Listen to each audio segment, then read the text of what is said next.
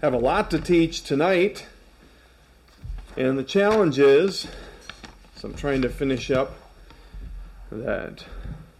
I've been pretty happy how this has gone. I've really been trying to take a chapter at a time. Different teachers. We've got a little bit of ringing. Is the speaker on too loud? Do we need to turn that down a little bit? It's starting to distract me. So, some teach us and take much more time and go through even more details. I really wanted to. I didn't want this study to broaden out into over a year, that kind of thing. But I will say this passage, there's going to be a lot that we're going to. There's a lot of details that you're probably going to wonder more about, and I'm going to address them, but we won't have the time to take and explain every detail maybe as you would like me to do. And so let me encourage you as we go through a lot of material tonight, starting in Revelation 20, verse 7, that you can ask me questions afterwards. Many of you have. And if you want to talk further about different interpretations that you've heard, I have some specific interpretations about some of this tonight that even may differ from some of you or from some things that you've heard. They're not new. I haven't made them up. They're common interpretations, and I think they're the most accurate. But they are things that we can agree to disagree on because they're not made fully clear, but things that are important as we get to these details of the end of Revelation and the victory in Christ. We're going to see tonight described eternal punishment and reward. It's going to be sobering, the judgment, the eternal judgment that awaits those who have rejected Christ. But it'll be oh so sweet to be reminded of what the followers of Jesus have to look forward to. So Lord willing, we're going to get through some of this tonight. We got through the battle of Armageddon, and as notorious as that battle is, it happens pretty quickly. It's not long and drawn out. It's effective and successful. And the beast, the Antichrist, and the false prophet are dealt with, thrown into the lake of fire, the first residents that will become many, unfortunately, as we'll see in these passages tonight. And then Satan, the one behind it all, the rebellion against Jesus Christ, is not thrown in the lake of fire, but he's finally bound and thrown into prison in the bottomless pit for a time. And then we have this glorious, and we're done talking about the tribulation. Jesus has won, and now we get to talk about the kingdom, the millennial kingdom in which Jesus will reign for 1,000 years. And the capital city will be Jerusalem. It'll be referred to here as the beloved city. And we will rule and reign with him. And I just, whenever I think of that, I know Rick has had the opportunity many times to hear from Dr. Mark Minnick. And one message that always stood out to me, he was encouraging us to think, what will that be like as Jesus, as God remakes everything? Now we're not to that point, the new heavens and the new earth yet. But even in this, as Jesus comes and has that righteous reign, all of your favorite places, you think of them in the United States or around the world, even Paris, okay? They'll all be under the reign of Jesus Christ and will rule and reign with him. And who knows what Jesus will allow us to rule and reign over. Maybe there'll be different districts. Maybe some of you will be, I don't know, the president or the ruler of Paris or these different things. It's kind of fun. We're not given a lot of data or information about that. But it does say that we will share his authority and share his reign. And so the possibilities there are exciting. And it won't be we talking about tonight, Rachel's testimony about the broken world that we live in. Man, that 1,000-year millennial kingdom, there won't be any of that. It'll all be perfect and ruled in a just, righteous way Folks, it is something that we should look forward to. But really, the details go by very quickly in Revelation. And let's go ahead and read through that again, starting at verse 4. And I saw thrones, and they sat upon them, and judgment was given unto them. Authority given to the followers of Christ. The faithful will rule. And I saw the souls of them that were beheaded for the witness of Jesus and the word of God, which had not worshipped the beast, and neither his image, neither had received his mark. And they lived and reigned with Christ 1,000 years. I'm going back and forth from the King James and the ESV again in this study right now.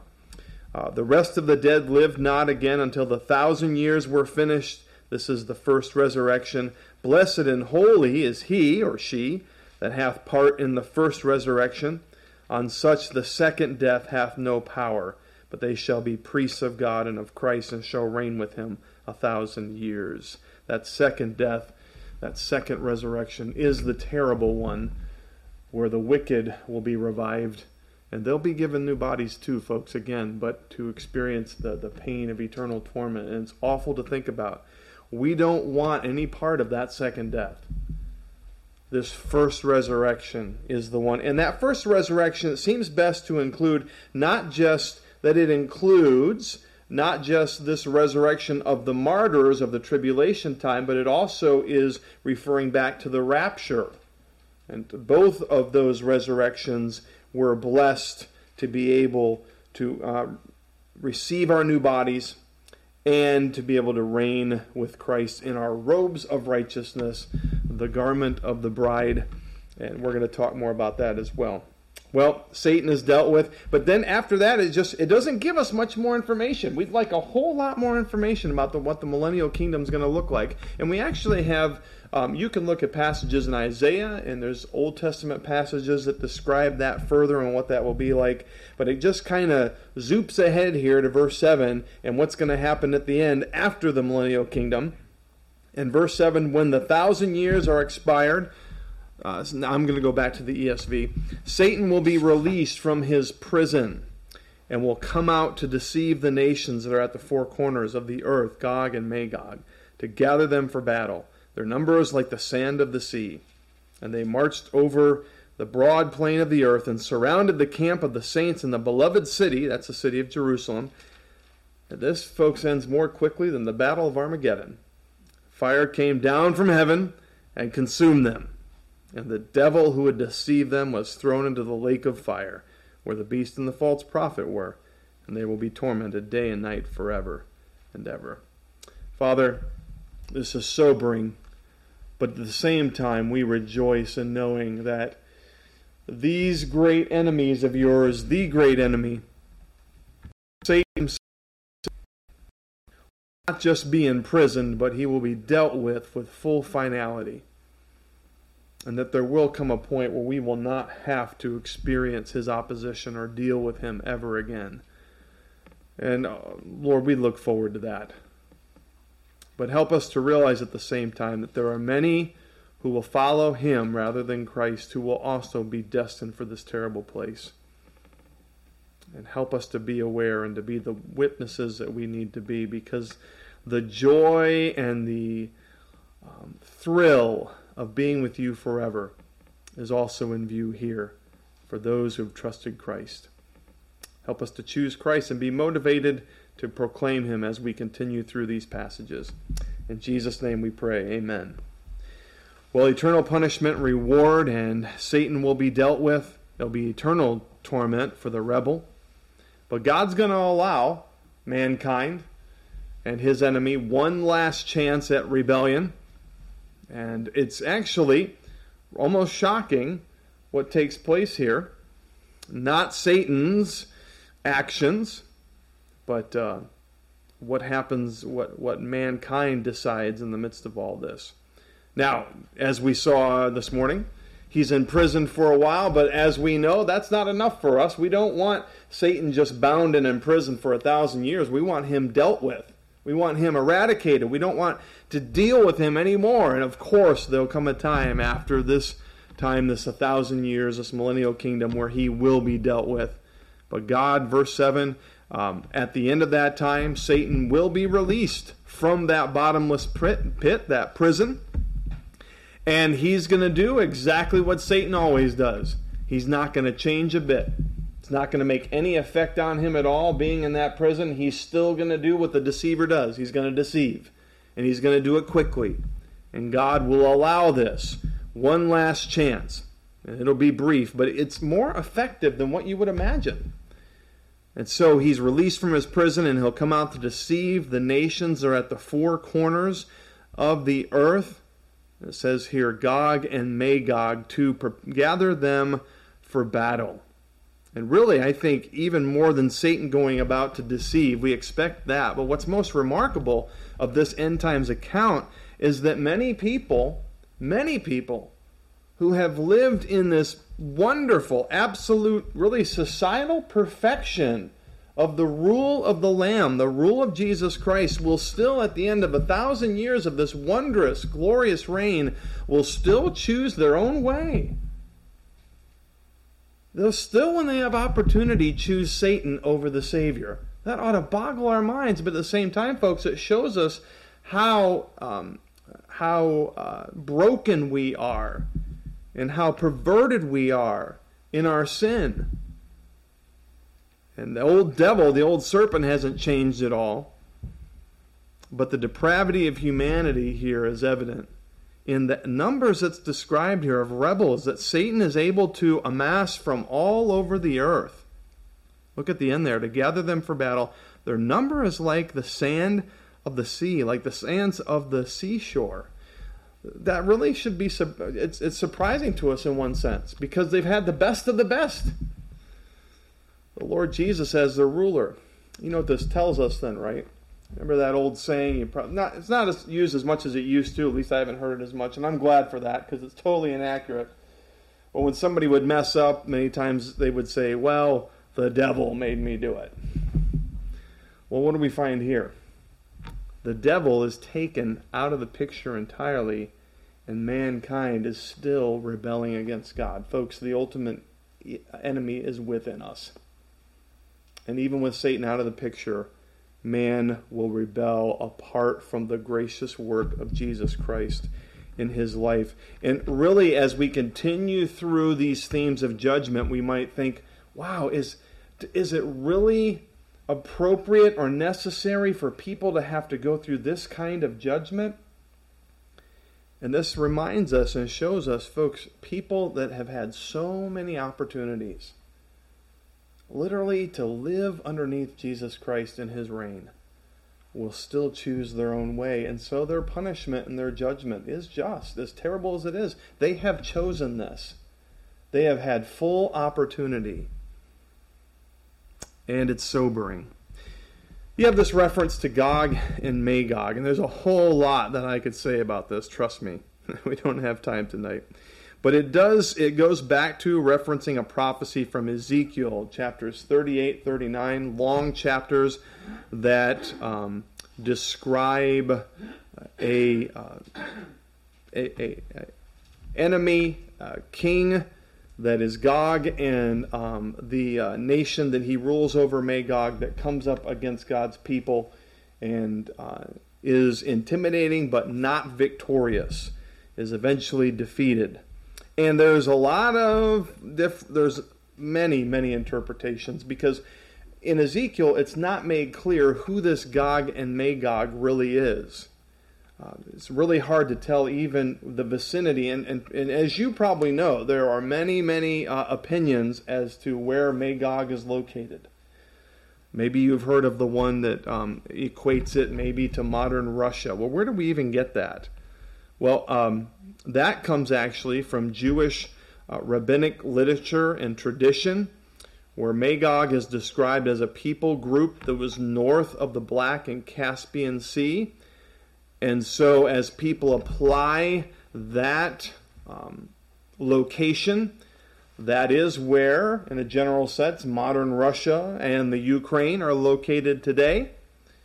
So people think, well, the enemy that's going to come is going to be from Russia and these Eastern Bloc countries, I think they're referred to as, and they're going to come against Israel. But really, there's not enough data to be able to say that in any sense of surety. And I'm very careful to not try to identify that when I don't have an actual reference in Scripture here that convinces me. But anyway, regardless of who that is, why does John reference Gog and Magog here? Is he talking about the same event then that Ezekiel is talking about? I don't believe this should be interpreted as the same event for a very good reason. In Ezekiel, Gog and Magog is described, let's say the kingdom of Magog, as coming from a specific area. It doesn't say where. It may be north. It's coming from the north. If it's from the Black Caspian Sea, whatever north of that, we're not really told. But it is a specific area, wherever that is. And where does this rebellion come from that John describes here? From the four corners of the earth. This is a worldwide rebellion, whereas Ezekiel's description of Gog and Magog is a localized rebellion against God's people. And this is a rebellion that Satan will initiate from all over the world. And he's using this Gog and Magog as symbolism, as an illustration of an intense rebellion against God and his kingdom, against Christ's kingdom.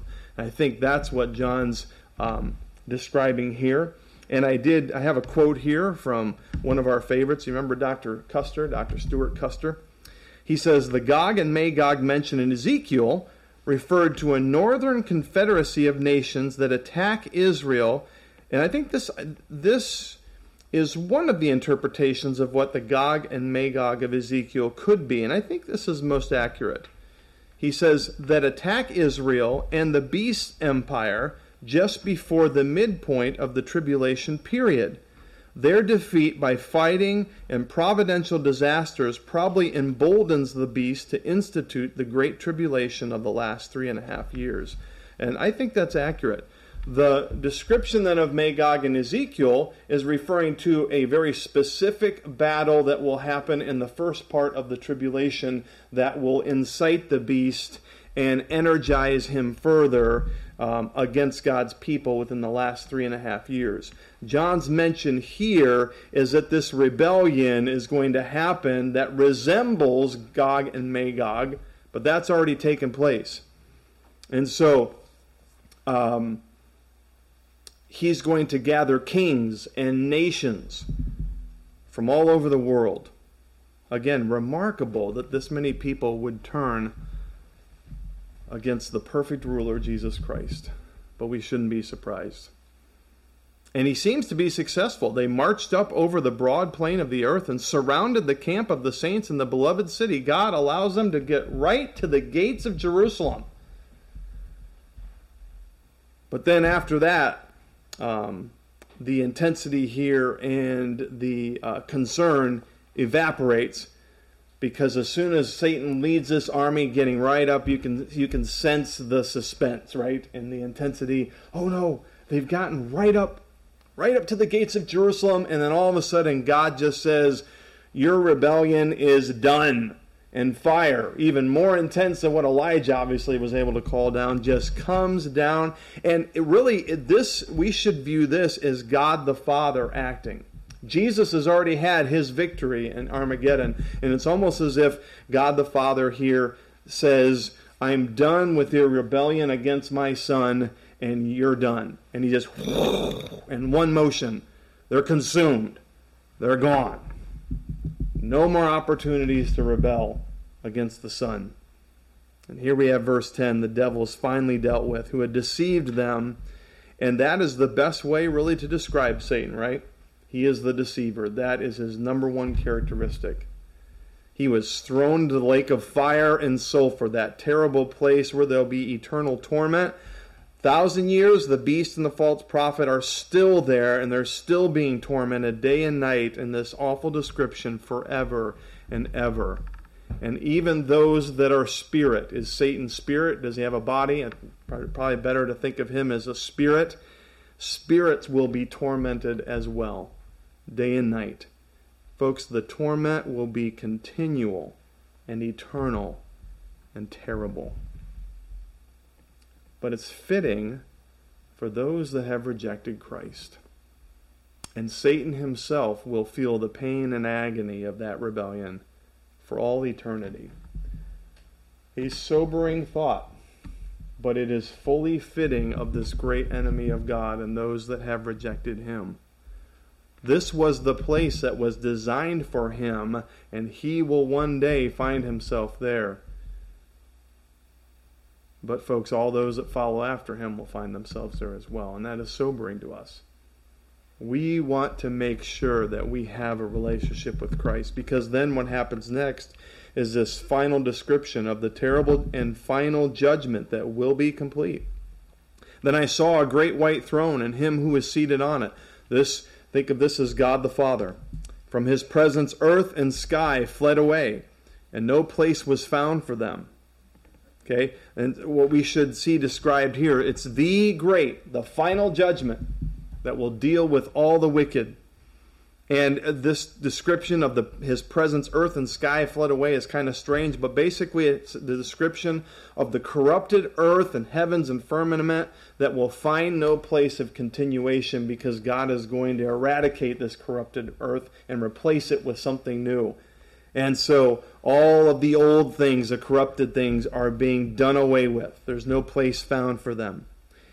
And then this terrible, again, description, I saw the dead. These are the wicked that have died and are now being resurrected. They're great and small, standing before the throne. That indicates that they have experienced resurrection. And books. And here is the description of many books that were open. Seems best to see these as the books that describes all of their wicked deeds that condemn them. And there's many, many books that condemn them in this regard. But there's another important book, maybe the most important book. Another book was opened, which is the book of life. All of their deeds, their sinful, rebellious deeds, they stand before God with these deeds in all of these books, but there's one book where they're not found that is most essential for your name to be found in, folks, and that's the book of life. And the dead were judged by what were written in the books according to what they had done. They were not found in the book of life. And the sea gave up the dead who were in it. Basically, the idea here that however these wicked people died, even the most obscure situations, they will be resurrected. Even if it's a funeral at sea, God is fully capable of bringing these people to judgment. And then death and Hades gave up the dead who were in them. Remember, Hades is that temporary place of judgment that's referred to many times as hell. Hades, that's temporary until this final place of judgment, really a holding place. And it's terrible enough. And death, that enemy of life. And it says they were judged, each of them, according to what they had done, because they haven't had their sin dealt with through the blood of Christ, because they rejected him.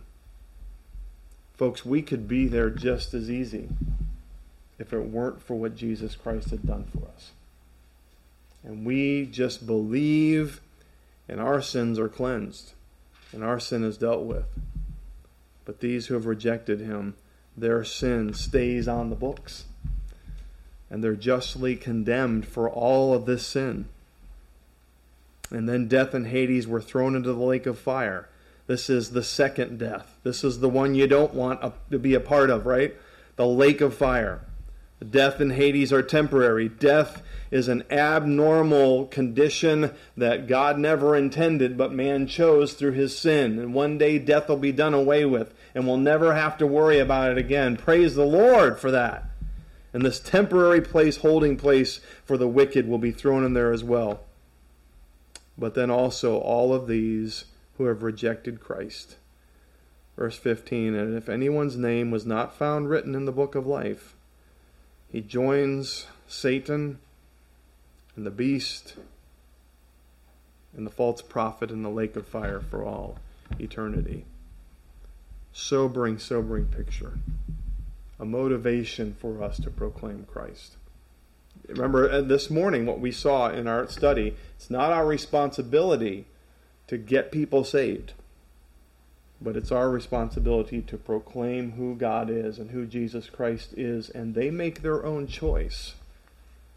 And we pray they make the right one because of the awful consequences of those who rebel against God. But they had a choice. That's the thing.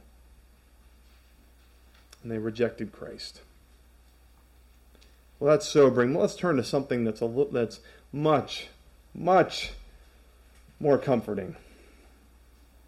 And that is what the followers of Jesus Christ, they will experience the eternal comfort for those that are faithful. Now we're in chapter 21, verse 1. Then I saw a new heaven and a new earth. For the first heaven and the first earth had passed away. Remember, that earth and sky fled away. There was no place found for them, and the sea was no more. And at the end of this millennial kingdom, God will remake and reshape the whole. There'll be a new heaven. There'll be a new earth. And many times we think of our eternity with God as being in heaven, but folks, we need to remember that it will be here on earth too. God's going to remake the earth. So it's not as if, certainly we're not going to all be in heaven in clouds strumming little harps, but we're going to be able to enjoy a new earth and a new heaven, fully remade, redone in perfection. And I saw the holy city, New Jerusalem, coming down out of heaven from God, prepared as a bride adorned for her husband. The Jerusalem before this was the capital city of Christ's kingdom, and that's why Satan and the enemies went up against that city. But here is the new Jerusalem that's also remade and will be the city, the dwelling place of God's people. And here, now we get to, some of you remembered on Wednesday, I was talking about the bride of Christ. And what actually, the people that actually comprise the bride of Christ. And there was a question mark there. Well, look at how the bride is described here. John sees a city, New Jerusalem, coming down out of heaven from God. That city is prepared as a bride adorned for her husband. Well, that's strange. How can that be? Well, we actually are going to have to wait till this Wednesday to describe more about this, but I'm not going to put you in suspense that long. Let's go ahead and jump ahead here to chapter 21. And I'll show you. Look at verse 10. How can a city be the bride? Well, that's what it says. Well, he repeats that again in verse 10 in chapter 21. He carried me away in the Spirit to a great and high mountain and showed me that great city, the holy Jerusalem. Oh, I'm sorry. The end of verse 9. The angel says to John, "Come hither, I will show thee the bride, the Lamb's wife." Okay, so then he carried me away and he showed me a group of people. He showed me a city, the holy Jerusalem descending out of heaven from God. Well, this is really strange, but look how it's described, verse 12. And had a wall great and high, and had 12 gates, and at the gates 12 angels, and names written thereon, which are the names of the 12 tribes of the children of Israel. Go to verse 14. And the wall of the city had 12 foundations, and the names of the 12 apostles of the Lamb. And this new city is reflecting both the Old Testament saints and the New Testament saints. And so, folks, what's missed many times is the accurate end times description of the bride is both the Old Testament and the New Testament saints. Both Israel, the true Israel of the Old Testament, and the church of the New Testament. And it's there. Many times we miss that. We don't see that. The point is, the bride of Christ is the saints from both the Old and the New Testament. And I think that's pretty clear there. And so then we'll talk more about that on Wednesday. Okay? But let's go back now to chapter 21, verse 2. So the holy city, coming down from heaven, prepared as a bride adorned for her husband, are the saints from the Old Testament, the New Testament, the martyrs of the tribulation, all of the people of God that have followed him and are truly believers. are all, for all of history, a part of this bride. And I heard a loud voice from the throne saying, "Behold, the dwelling place of God is with man. He will dwell with them, and they will be his people, and God himself will be with them as their God." Enjoy this description. This is what we're looking forward to for all eternity.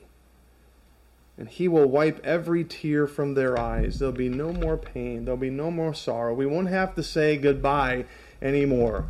I think we're already a little tired of goodbyes. And here we are reminded that there'll be a time we won't have to say goodbye anymore. There'll be no more death, no more funerals. As a pastor, I'm looking forward to never having to do a funeral again, because there'll be no more death.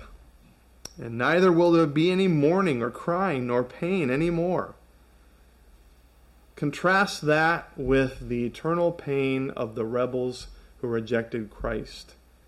Their pain is forever, but folks, we as the members of the eternal kingdom will never have pain again.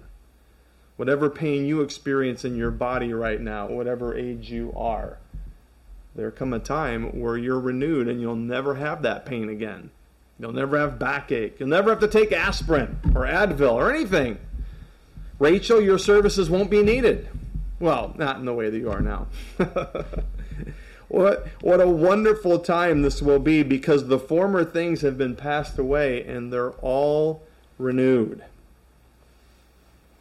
I'm going to take some time. Okay, I'm going to take some time right now to address one more thing that you probably weren't even thinking about, but I think is an important detail here in the whole scheme of how these things are coming together. There are some groups, one that I've just mentioned, the Old Testament saints, where if you think they're important groups, but Revelation doesn't say a lot about how they filter into all this.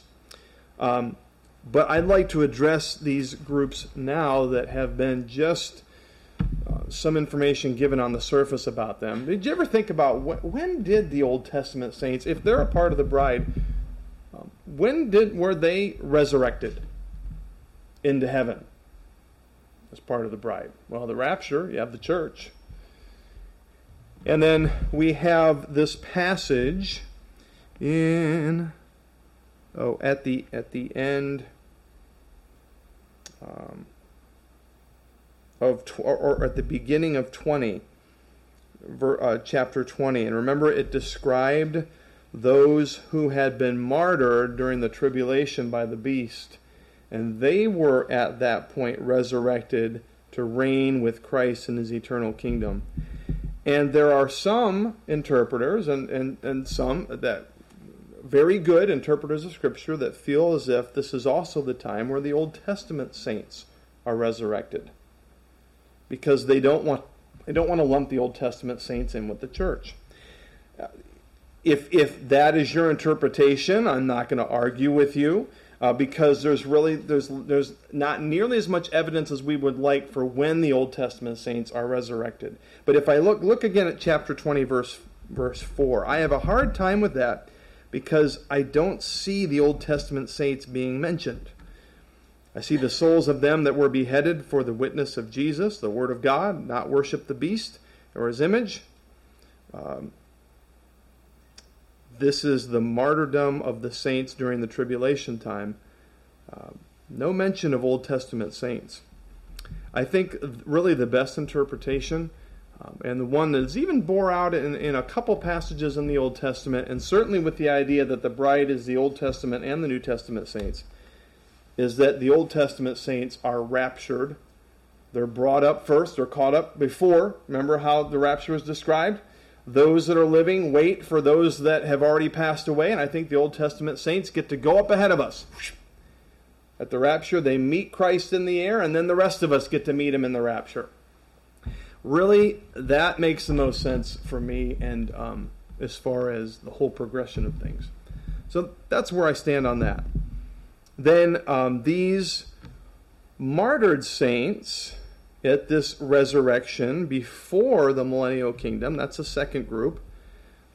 They have died, and remember, their souls were described underneath the throne of God earlier in the book, crying out when they would be avenged, and now they've been avenged, and they get to rule and reign with the Lamb, just like we will. But have you ever thought about, well, who are we going to reign over in the millennial kingdom? Really, if you're going to rule and reign, you have to have people that you rule and reign over. Now, I'm going to throw that out to you real quick. Any ideas? If all the saints of God have been resurrected at this point from the dead, and we've been raptured as a church, and the wicked are dealt with, they're not going to go into the millennial kingdom. Well, who's there to reign over? Any thoughts?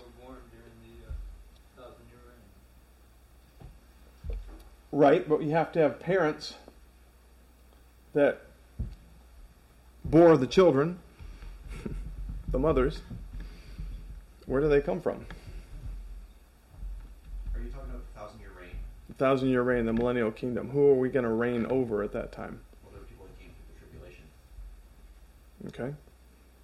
Yep, that's it. There are those who, and we don't automatically catch this right away, but folks, there are those that God in His grace will allow to make it through the tribulation. Not all of the saints, not all of the believers of Christ will lose their lives. There will be those that will be protected through that. Jewish Christians, Gentile Christians, and since they haven't died, there's no resurrection for them yet. And so they will constitute then the people that will be ruled over in the millennial kingdom. And then, as Tom said, there'll be children born. And so they'll start out all believers in Christ, but in 1,000 years, as you can imagine, there's a lot of children being born. And those children will be able to make their own decisions. And very soberly and terribly, many of them will be deceived by Satan at the end. They'll reject Christ, and then they will attempt to rebel against Him, and the fire comes down from judgment, and they're destroyed. But those people then is the group to which we will rule and reign. We will rule and reign over actual people in the millennial kingdom. And it'll be those folks. Then the final group, again, is all of the wicked that have died, that have been buried and placed into Hades throughout all of world history. At this moment, at the great white throne judgment, is when they will be resurrected and they will be dealt with. 4 different groups here that are important in all of this. We just need to make a mental note about that. And I still have a few minutes here to continue on with verse 5 then. Go back to chapter 21, verse 5, and a further description by Christ. Or probably actually God the Father and then Christ seated with Him. He who is seated on the throne said, "Behold, I am making all things new." And He said, "Write this down, for these words are trustworthy and true." And God Himself says to John, "I am remaking everything, and you make sure you get that down exactly the way that I told you it, because it's a promise. I'm going to remake all this terrible, broken world, and it'll be wonderful." And it's noteworthy for us to mark all the brokenness of this world and the rebellion against God, right down to our gender and people's creation and their rebellion against all of God's authority. All of this will be done away with, and everything will be remade and made new.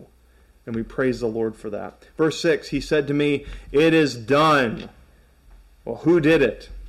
I'm the Alpha and the Omega, which means, again, that's the first and last letters of the Greek alphabet, the beginning and the end, which doesn't mean that He had a beginning. It means he was eternal before time, and He's eternal till the end. I've been here through it all. And to those that are thirsty for me, I will give from the spring of the water of life without payment. Didn't John describe Jesus as the water of life? And here he is reminding us again that those that thirst after Christ will be fulfilled, will be filled for all eternity. They'll be able to be with Jesus. All of us will be able to experience that have trusted in Him. And you won't have to pay for that water.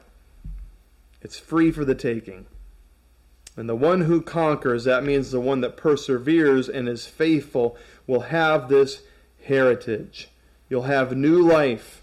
Your spiritual thirst will be quenched. And I will be his God, and he will be my son, and glorious communion with God for all eternity.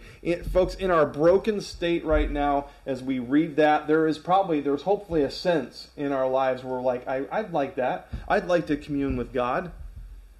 But we're so broken many times, we don't really seek and desire that like we should.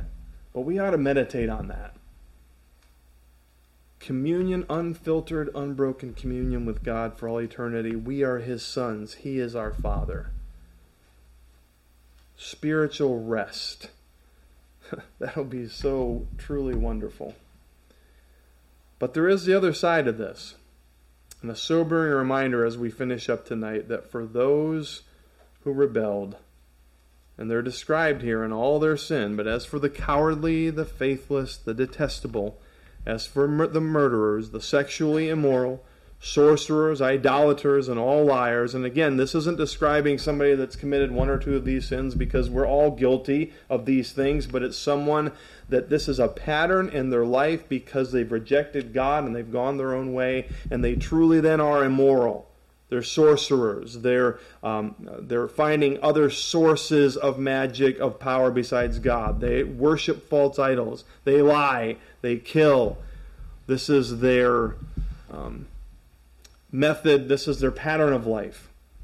All of those, their portion will be in the lake that burns with fire and sulfur, which is the second death. So as we finish tonight, I think the question then is obvious, right? We have two choices.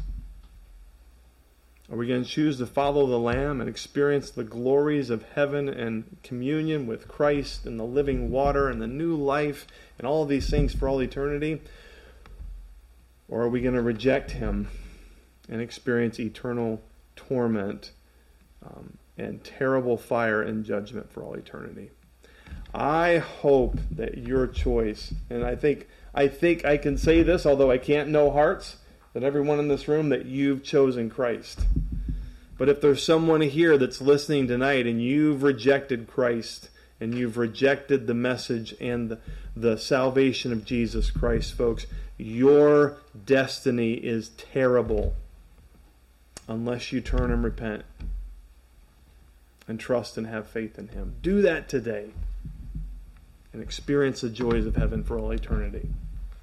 Father, what a blessed thing it is to realize the joy of the inheritance that we will share. New life, communion with you, rest, no more pain, no more sorrow, no more tears, no more goodbyes as we worship you forever. That is glorious. Father, help us to desire that. To desire that above all the paltry things of the world. Father, if there's someone here within the sound of my voice who has rejected all that, rejected Christ, and is facing eternal damnation in hell, may today they turn and choose Jesus and choose a wondrously joyful eternity of rest and peace and comfort rather than eternal torture. Father, help us to proclaim faithfully Jesus Christ in his kingdom until he returns. And this we ask in Jesus' name. Amen.